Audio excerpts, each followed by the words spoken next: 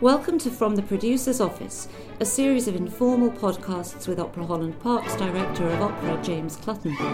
In conversation with creatives and collaborators, we explore the process of putting opera on stage and how the artists involved approach their craft. Hello, welcome to From the Producer's Office. I'm James Clutton, Director of Opera at Opera Holland Park, and it's from the producer's home office today. It's in the middle of April, and we all know what that means. So I'm here today with two people that I'm proud to call friends who have worked for Holland Park many times between them, and just always great to hang out with. So I've got with me today, do you want to introduce yourself, David and Tal? Who am I speaking to? Hi, I'm David Buck-Philip, and I'm sitting in my kitchen in Beckenham. Very good. Tal? Tennis first. I'm Talia Romano. and I love DBP very much. I'm just teasing. And I'm sat in my living room in Cardiff. In Cardiff, great. And what are we drinking, guys? David? I'm on. We've been making different cocktails each night for the last few nights. So today we were on French 75s. So now I am drinking a glass of Taittinger because that's what we've got half a bottle of in the fridge. Very nice, very nice. Natalia, what are you drinking, darling? I'm not sure I can compete with that. I did have a little aperitif of Edinburgh gin with a twist of orange and a bit of Fever Tree. Oh, lovely. And now I'm on the rosé. Oh, very good. Well, I've got a Gibson Martini here with some pickles from Angela's book recipe. So we're all in there. So it's all very nice. Anyway, so very superior drinks, guys. Well, we all try our best, don't we? We'll talk about all the stuff later that we're all going through. But I think let's just start just more generally about the pair of you, because so many people know you from your stage work and see a bit more. So. We'll start with you, Natalia. Was there music in your family when you were growing up? Was it obvious that you were going to be involved in this business, or did it come as some sort of surprise? I think it came as a surprise to everyone. The only musical influence in my family was my late grandfather, who was from the Ukraine, and who I affectionately called Dido. And it's Ukrainian for grandfather. And he taught himself to play the accordion. And Lovely. He would often sit around playing it and encourage me to sing along with Ukrainian folk songs, and also to dance to it. Other than that, I'm from a family of police officers. Right. But was there music with you just around, apart from your grandfather? Was there any classical music being played when you were growing up at all? Not at all. In fact, far more musical theatre. Right. Yeah. What's your dream musical theatre role, Tal? Oh, hang on now. There's so many to choose from. I have to be very, very careful here. Okay, I would quite like to play. What's her name? Not Roxy, the other one in Chicago. Oh yeah, great. Velma. Oh God, you'd be great in that. Yeah, I'd love that. You'd be great in that. And David, about you, was there music in your family when you were growing up? Yes. I mean, there's never been a professional musician in my family, but my dad is a huge classical music fan and a very good amateur singer and pianist and violinist. But the idea of doing this professionally was a new thing for my family, definitely. So they got me into classical music, my parents. Right. But it was relatively late that I decided to take it very seriously. Okay.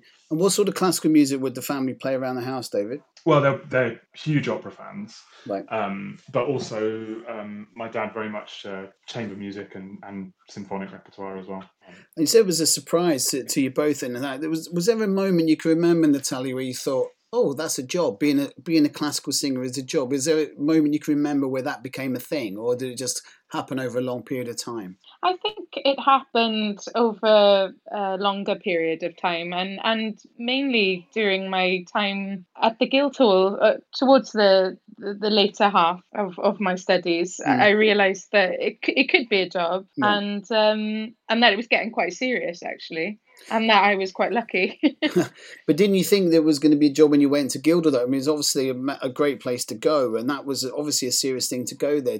Was it already in your mind that I'm going to be an opera singer? No, not at all. In fact, I'd never seen an opera until I went to the Guildhall.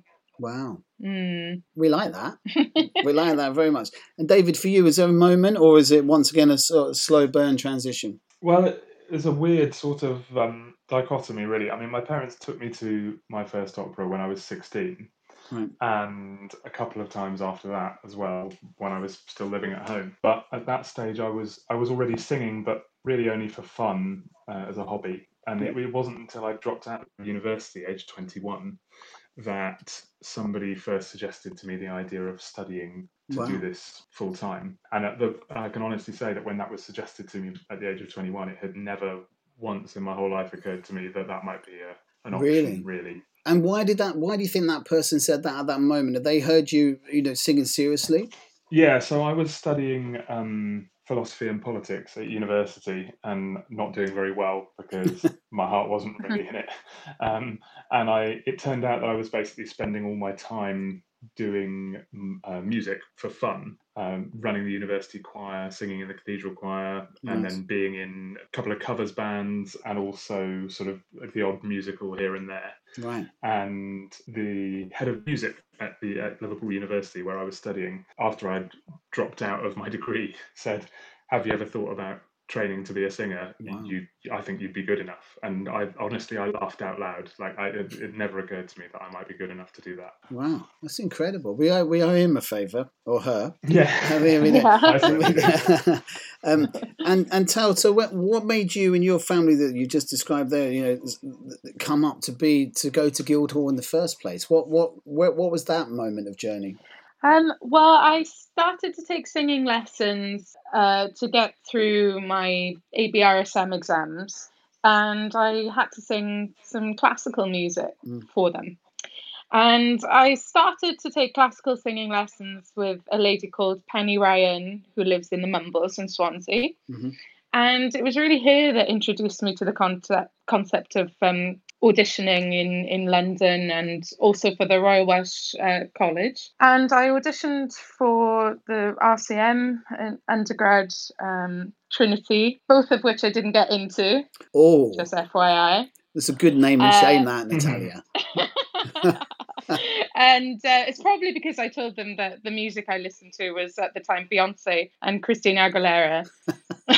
I'm thinking. But yeah, the Guildhall took pity on me, and I'm really very grateful to them. Well, it's a great place. It is. Yeah. It is a great place. I mean, that was the first time I saw you there. The first time I saw you was doing, we'll come back to this later, was singing the role of Violanta at Guildhall. And I remember I offered you this thing to come and sing the lead in Gioeli della Madonna for us, which was this massive piece. For anyone listening that didn't know it, it's this incredible piece, isn't it, Natalia? Oh yeah, it's really nuts. In fact, I did an interview earlier on today where I described the character of Maliella, and it brought back a load of memories. Yeah. About how much I enjoyed her temperament, actually. Right, but I remember seeing you because we didn't know each other at that point. But I just remember seeing that that's the person and the character that I want for this role. And we had a lot of mutual friends or people that were working with you at Guildhall, like Martin Lloyd Evans, Peter Robinson. And I was saying, I think this is the girl I've been looking for. And they was, wow, that is a big role. And I said, yeah, I know. But I think it was just something about you. You had that poise for that. But it was a big risk. It turned out not to be a gamble or risk for me, but it was also a risk for you as well, for both of us, because I was offering someone coming out of college this amazingly big role. But it was a big thing for you because it was a London debut and everything. And you just came out and smashed it, didn't you? Well, I mean, it took some work and it took some courage. And actually, it was great that I did it there at the Park with you and with your support and also with the support and nurturing of Martin Lloyd Evans as well. Yeah. Who I remember telling, I can't possibly sing a G and run at the same time. And he said, Natalia, just do it. And I went, okay. Yeah, we love that about directors, absolutely. But he knew me. Yeah, I said, but because it was an incredible piece, that Gioeli. And do you remember this? I mean, it's a few years ago now. Did you feel incredible pressure, or because you were sort of relatively newcomer, was there not as much pressure because not as many people knew you then? I think that the piece was so unknown. And but yeah, I mean, I don't know why, because it's so beautiful, but because there was no expectation on the role or the opera, that took the pressure off a little bit. Yeah. But what I think was a bit of pressure for me was that I had just finished my first year at Houston Grand Opera, and I was sort of going through a technical reshuffle. Yeah. And that brought its own challenges and pressures with it. But that role was great to sort of try and test the things that I was learning and put them into practice. Yeah. I remember when we were doing some music rehearsals downstairs at St Martin in the Fields, and when you just got back and having that chat about what do we do now, because you were obviously going through some transition, but it just seemed the perfect role for you at the right time, that one, ultimately. Yeah, and I think actually with me it really helps when it's a character that I relate to and that I can really throw myself into. Yeah. And then to some extent, of course, vocally you work very hard to achieve what you want and what you need. But the fact that I love the character so much distracted me a little bit from the singing, which was a good thing at the time. Yeah, no, that makes a lot of sense. But I think also there was one of those times when we do these rarities that it felt like a sort of world premiere that night in a funny way, because probably no one in the audience had seen it before. No, and it was so mammoth as well. I mean, how many people did we have on that stage, James? Well, I think we had about it was over 70, because I remember that we got to the Sarah Crabtree who's out at the Royal Opera. She and I were working on that show, and we put all the pieces of paper down for every role and everyone in the chorus, and then we had 60 people on stage, and then it turned. We turned the next page of the score, and it said, "Then the procession enters." And we were like, what procession? Hold on. And so we got a load of extras in, if you remember, from our sponsors, Investec, and from our audience. We just got some non-singing extras in because of so many people. But yeah, it was a great one to look back on, and his family came in. Wolf Ferrari's family came in, and it was all a lovely time. Great, David, with you, because we go a bit further back. Do you want to talk about the first time that we worked together? Sure. Yeah. Let me think about where I can start this story. So I'm not even sure you know the beginning of this story. Right. So in 2009, I was a year out of college, in 2008 rather, I had just left college, and I was getting married in summer 2009, and I got offered a place in the Glyndebourne chorus, which I was unable to take because I was getting married and they wouldn't give me enough time off for my wedding, basically. So on instructions from my wife, I turned it down. Excellent. Cobbled together bits of other work for the summer. And at the last, relatively late notice, I got a call from, was it Sarah? I can't remember. I think it would have been Sarah at that time, yeah. Yeah. Asking if I would come and do chorus in Orpheus and the Underworld. Yeah. And as it happened, the timing was perfect because I think it finished about 10 days before my wedding or something like that. Yeah. So, and I'd never been to Holland Park before. I knew people that had done it before because I'd left the academy the previous year, and there were lots of people in my year that had done bits and bobs for you. Yeah. But I'd never even been to a show. Wow. So I had no idea what to expect, really. And I had a highly entertaining few weeks, prancing about in PVC and studs.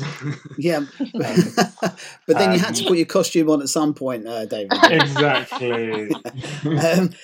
But I remember that so well, and we did a film in the summer about our chorus. And you were interviewed in it, and you said this gorgeous thing about the company nurturing the feeling of togetherness and spirit in the chorus that went way back to when you were. Yeah, and it was amazing for me. I mean, I knew this was going to happen because I stayed in touch with a few people after. That was summer 2009. I stayed in touch with a few people after from that season, some of whom I still see quite regularly. But it was particularly nice to see at least, I don't know, 6 or 8 of them still there when I came back in 2000 and whatever it was, 18, to do Isabeau, which was my first principal role for you. Yeah. So that's very nice, to have that kind of stability, and those people who, people like Ben Newhouse-Smith and Naomi Gilby, who are really kind of pulling for the company and it makes a real difference when there are, with a seasonal company, it makes a real difference when there are people that are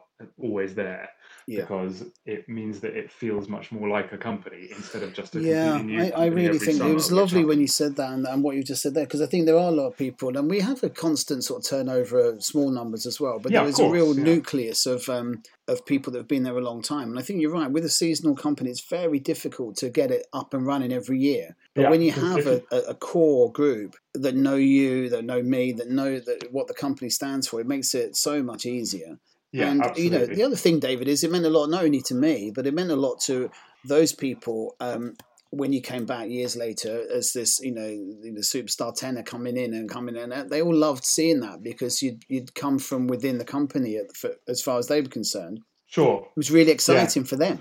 Yeah, that is nice. Absolutely, I agree. And I've had that experience at Glyndebourne as well, having been in the chorus there, and it's great when it feels like everyone is winning in that situation. Yeah, the person singing the principal role feels like they're getting a wonderful chance from a company and a family that they've known for a long time. Yep. The people that they were there with the first time think this is great because people are being rewarded for hard work and loyalty. Yeah. And the company gets to win out of it as well, because they get to say to everyone, look, we stand by our artists and we invest in people's futures. Yeah, I think it really does. You put it very well there. Everyone's a winner on that. I mean, I've said this to you both when we've had, we've been known to have a little drink together, the three of us before. Never virtually before, always actually. But I've said this to both of you, and I really genuinely believe it, that it does feel that there's a golden age of British opera singers at the moment. About your generation, there's a real rich seam of great singers.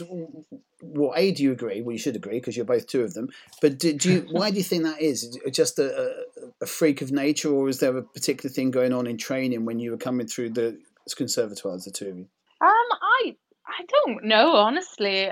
I think I was very fortunate with my training, and I can only speak personally, really, about that.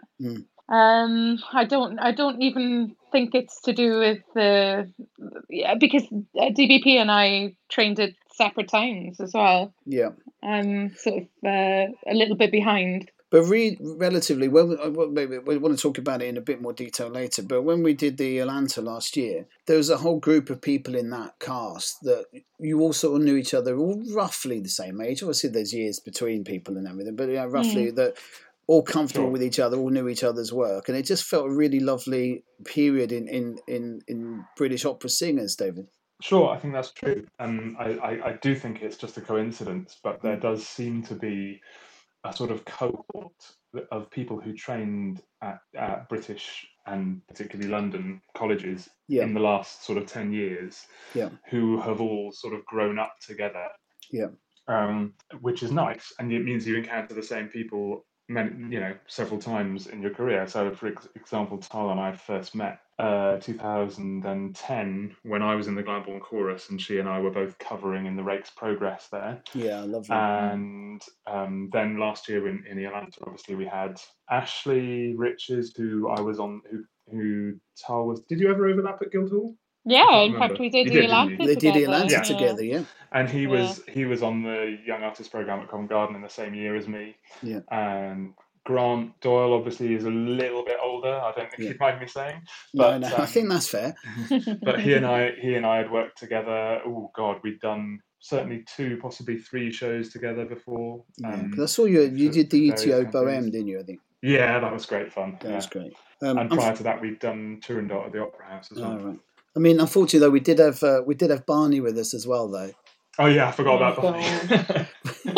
That one's for you, Barney. Barney and Tal again were at Guildhall together, I think, for a bit. And he and I had certainly done. We'd done Bohème together at ENO, and I think we'd done a couple of other things together as well. We've been mates for years. So yeah, it was quite a family. He's gonna hate me having a dig at him there. That's gonna please him. I love it. He'll love love it. His name's He loves it. He lives for that stuff. So just before this current incredible worldwide, let alone UK crisis came up, you were both doing really big roles for big companies at the time. I talked to you, Tal. You were just coming to the end of the run of Butterfly ENO, yeah? Yeah, we were midway through it. So we did 6 performances out of 12, which actually I think we can count ourselves as very lucky. Yeah. Because many shows, such as DBPs, didn't actually make the stage at ENO. Yep. Yeah. But that's a great production. That did you enjoy that role, Tal? Oh, I loved it. I really, really loved it. And I really felt like I was getting my teeth more and more into it with each performance. Yeah. And I felt artistically fulfilled more and more each time. Yeah. And particularly with the threat of this crisis, Right. it really put everything into perspective Mm-hmm. and really made you treasure each and every moment all the more. Yeah. And so I can say the last 2 performances that I did of Butterfly at ENO were probably some of the least I didn't have any inhibitions. Right. And when you got there, because even now it seems like ancient history. Can't really remember when you got to that last show. Was it obvious that was the last show at the time? I kind of felt that it was. I mean, I think the last show for me was the Friday the 13th, I think. Yeah. Gosh. Yeah. And then on Monday the 16th, we were told that that they had to close their doors. Yeah. Very sadly. Yeah. I mean, the speed at which everything accelerated, it was just beyond belief. It was, it was obviously always on the horizon, but it really came up very quickly at the end. So as Tal just said there, David, you were just about to open at ENO, but you also were doing you had a pretty dramatic step in at the Royal Opera House, didn't you?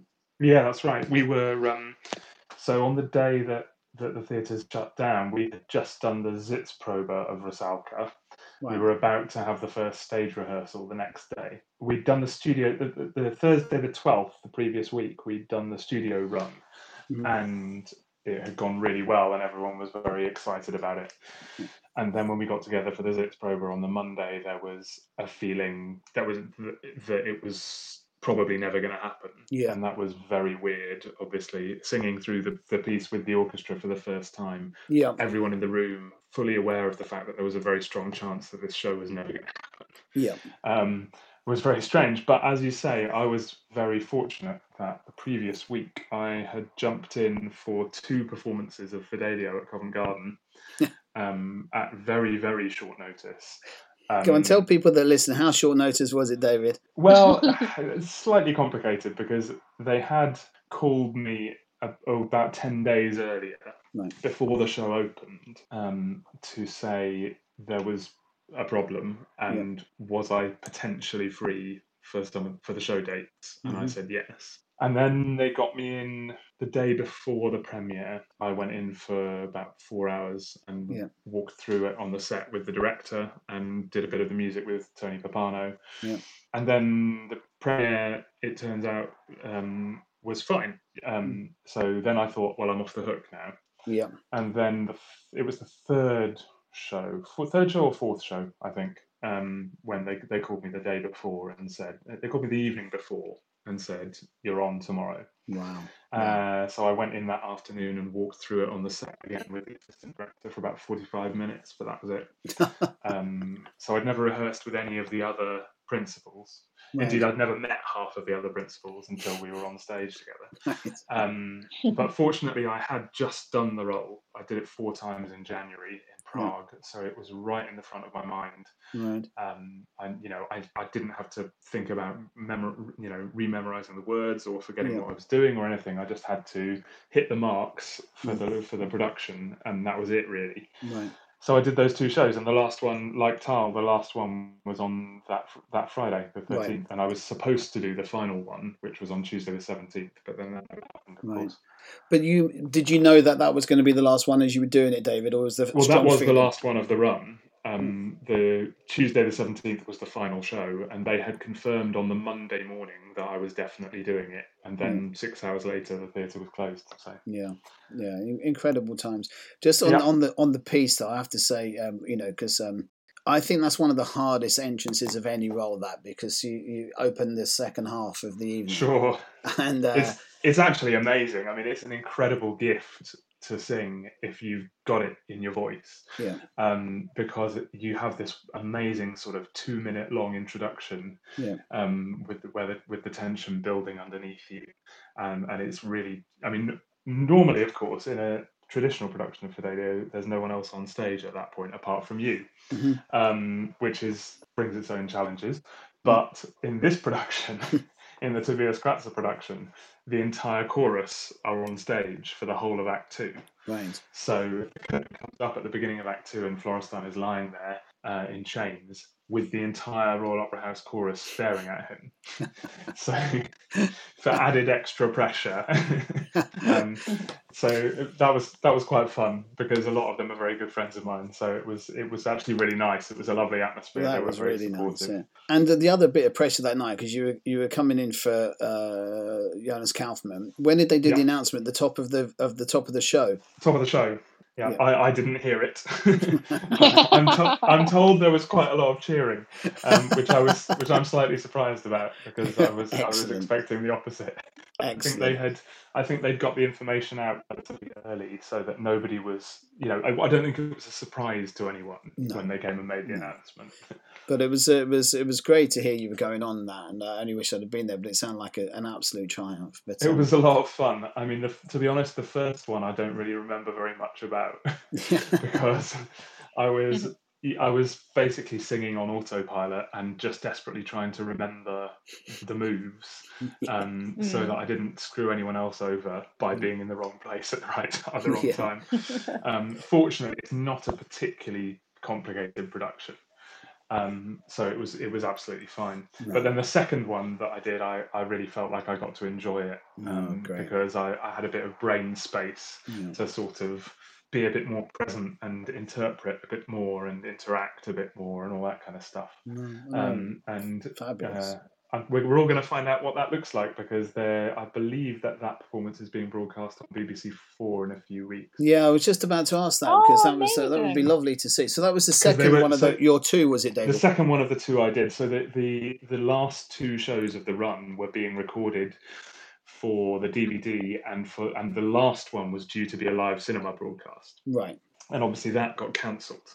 Yeah. So the only complete take they have of the whole show in multi-camera as for the DVD is the second show I did. Wow. And they've decided that the BBC are taking that for broadcast in May, I think. Yeah. Wow. Well, I look forward to that. We'll get the popcorn out, Tal. Yeah, absolutely. Well, you both stopped jobs there when all this started really affecting everyone. Obviously, it's going to affect our industry as well as many other industries and lives, incredibly. But I think it is going to change our industry a lot when we all come back. Although I think so many people are going to be desperate to see live music and theatre. It's just going to be a difficult transition coming back, don't you think? Yeah, sure. Yes, for sure. With the problem is, at the moment, none of us have, without wishing to make it sound too bleak, none of us have any idea when we're next going to be able to work. No. I'm desperately hoping that the final few weeks of the Glyndebourne season goes ahead, which it currently is planned to, but obviously that's entirely subject to the theatres being allowed to reopen. So who knows, Yeah, no, I think it was obviously one of the worst days for me was the day when we bowed to the inevitable and cancelled our 2020 season. But it was inevitable because we had to build our theatre. Of course. And then, of course, everyone's gone now, with the exception of the final few weeks of Glyndebourne at the moment. So we can't hope they do it. But I think there's times like this where you really remember what a lovely thing it is we do as well. Sure. Oh gosh, yes. Do you think that at the moment it really hits home, doesn't it? Yeah, I said to myself, of all the things that I've ever moaned about or whinged about, I thought, oh my God, no, I'm so nervous about this, or I'm worried about such and such. I don't care anymore. Get me on a stage and I'll probably sing anything. Yeah. But I can understand that, because my thing, as you both know, is I love rehearsal rooms, and we would start being in rehearsal room next Tuesday was our first day in rehearsal room, and it feels very, very strange not to be just building up for that. And instead of that, I'm on the phone all day, every day, trying to work out if we can get any of our shows on anywhere in the autumn or the spring. So it just changes everything completely. That stuff that we all love very openly with you two, of just being in a room, seeing a lot of people that we know working together, all those sort of cliches, but are the truths, like, you know, the community and the family that builds up, and just working together towards something. It's just such a lovely thing. And I think you two both know this all the time, and I certainly am aware of it, but it just feels even stronger now when you can't do it. Completely. Absolutely. Yeah, I mean, we felt, obviously, as I say, we rehearsed. We'd been rehearsing for 5 weeks for this new production of Rusalka at ENO, with a fantastic cast and a wonderful director and a wonderful conductor, and it was really starting to become something very special. And then suddenly, it feels like that's sort of month and a half of my life, like I've invested into that, and now it's gone. And I know that lots of people are involved in the company are having conversations about how it might be possible to resurrect that work at some point. Of course, people like yourself and other companies are going to be looking into that. But at the moment, it's still pretty raw, obviously. Yeah, I think that's right. And because all the theatres are closed as well, it just makes it difficult for people like in my jobs to sort anything, because everything still is like, you know, it's like doing it on quicksand. As soon as you can't make any decision, because everything else can change in the day, you know, at the moment.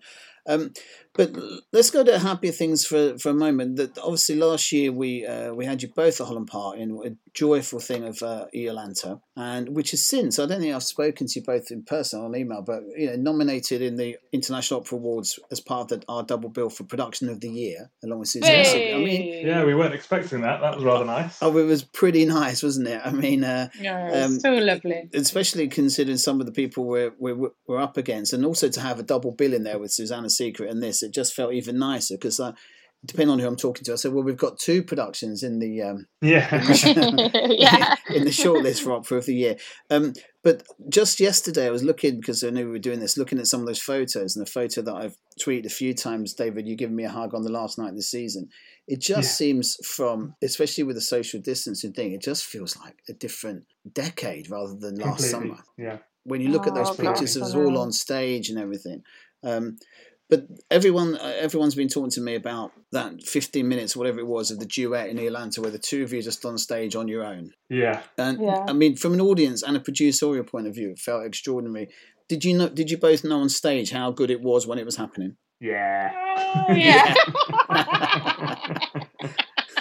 We were all gearing up for it, weren't we, DVP? Look, the thing is, both of us knew the piece fairly well before we started rehearsing it, and we knew from day one, because I've not that I'd sung the role before, which Tal had, but I'd worked on the piece before when I was at college, and I knew what anyone that's worked on that piece knows, which is that 15 minutes is absolute gold. Yeah. And if you can really sell it and really sing it, it is one of the great duet scenes in all of opera. Yeah. And even the impact of that is amplified because people don't know it. So then it hits them like a train. Yeah. And we were looking forward to it from day one of rehearsal. It's exhilarating to sing and to perform. Exactly, yeah. I think also the thing with that is, as David said, that because a lot of people don't know it, and then it just builds upon builds every moment. You know, you think, well, normally that would be the end. You know, another composer would tie this up now, but he just keeps building on it. And and Sean was conducting that so beautifully, and it was just this thing. And you always know at our place, because we're in the sort of semi-open air, you always know it's something special, because you get on the sides of the theatre all different members of staff. You know, from bar staff, stewards, production team. You go, oh, it's coming up to the duet, and everyone appears in the wings just to see this thing. But it was absolutely extraordinary. I think also I wanted to say to you both about that you know, you repaid my trust in you both, because obviously you're both incredible artists, but at that time you both had other pretty big jobs. Tell you at Garsington, and I think David, you were at the Garden at that time through rehearsal. And we knew we couldn't get you together, you know, that much in rehearsals. But I just kept saying, if we can get them together at all, it's fine. It'll be Honestly, fine. Trust me on this. Yeah, we made it work. We were But- both nipping off to perform sort of every other day, and it was actually it was Olivia, the director, that I felt sorry for. Yeah. Yeah. You know, because the She had whole of the patience of a first saint. 3-4 weeks of rehearsals, it was a question of, right, which half of the cast have we got today? Yeah.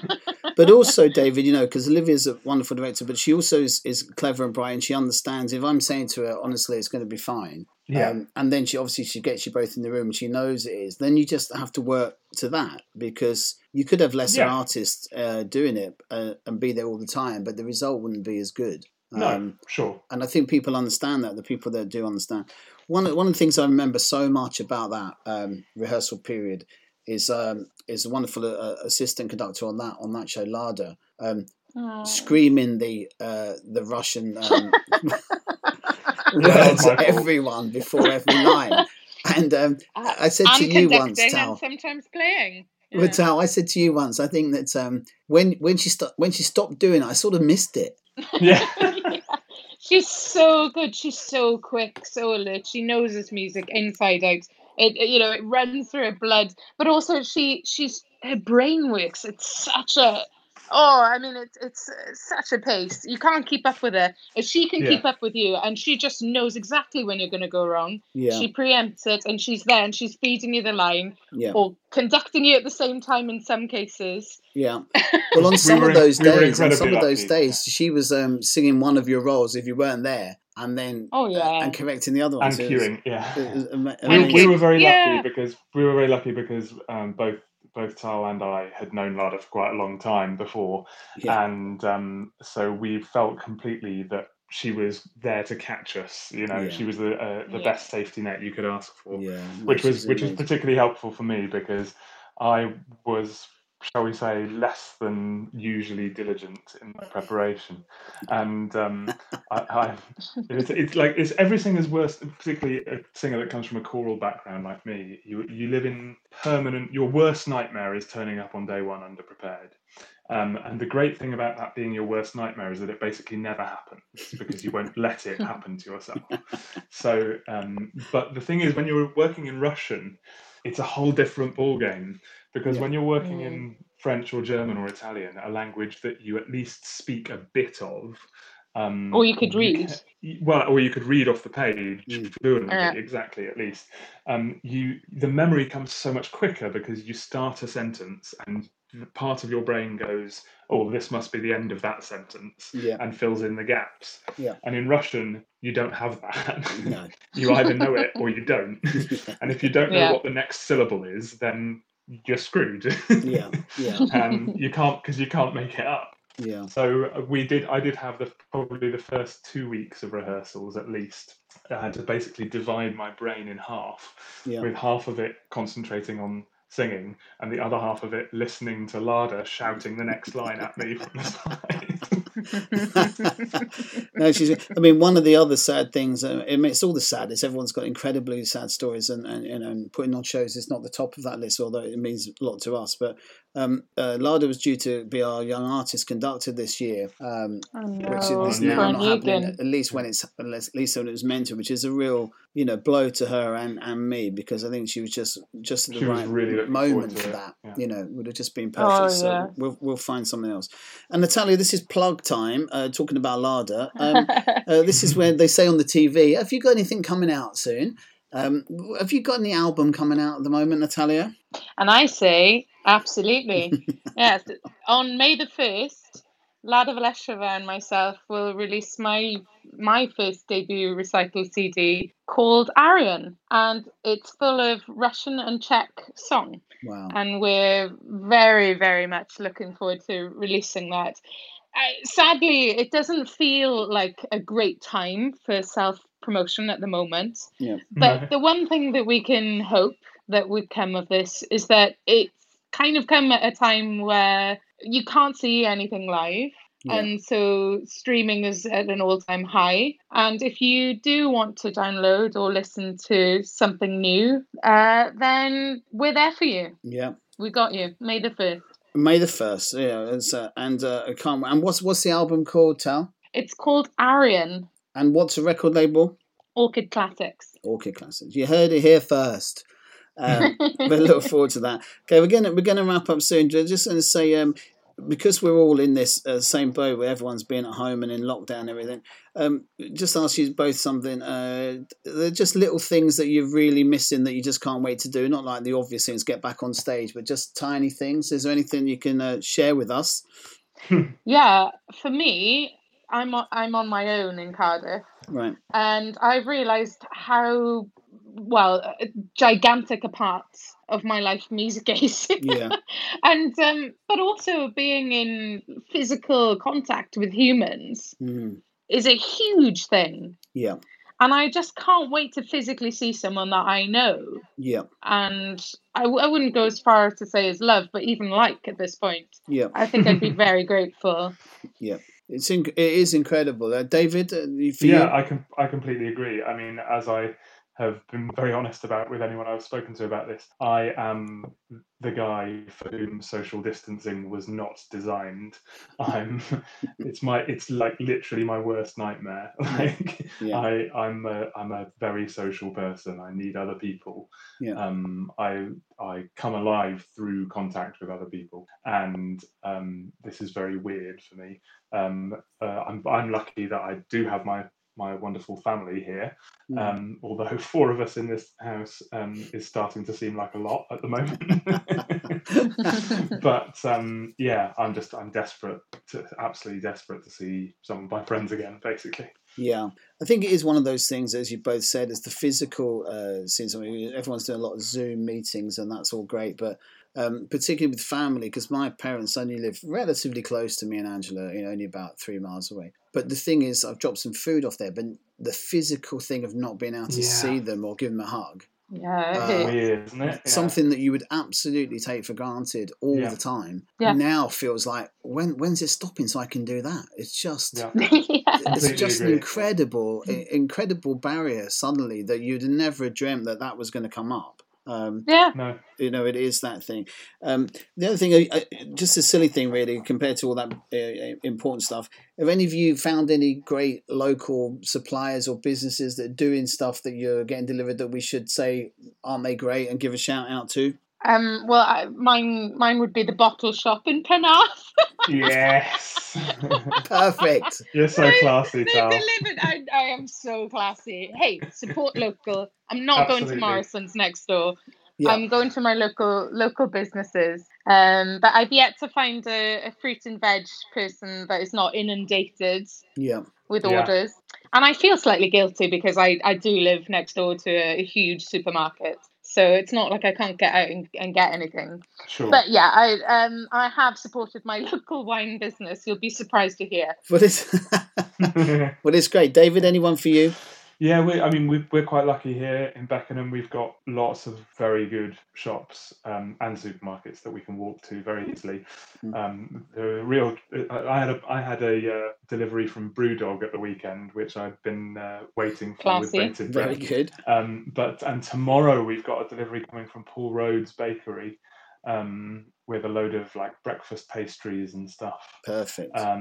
Which my wife's particularly excited about. Oh, and some strong bread flour as well, so that we can make some bread. Oh God, right. There hasn't been any flour in any of our supermarkets for about 3 No, weeks. no, that's big black market stuff, that, David. Yeah. Yeah, well, I'm going to say 2 from around here. I've got so one is another bakery, Holt White's Bakery in Enfield, are doing deliveries to people, particularly if you need it, and they're just amazing.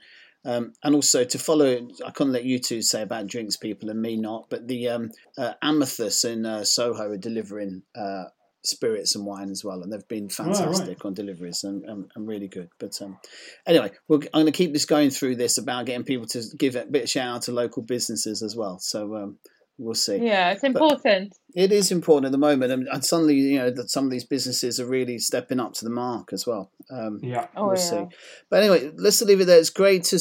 Well, I was going to say to see you both. I've not seen you both, but it's great to speak to you both. It's a real pleasure, and once again, thanks for that amazing work last year, and to get us that nomination as a company. But also, just thanks for everything you do for us and all the companies you work for, because you're both, sensational stars of this scene and really bring us all together. So thank you very much for that.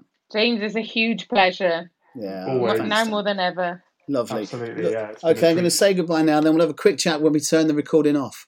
Okay. Yeah. Thanks both. Thank you. Thank you. You have been listening to From the Producer's Office, a series of informal podcasts with James Clutton. For more information on Opera Holland Park, please visit www.operahollandpark.com.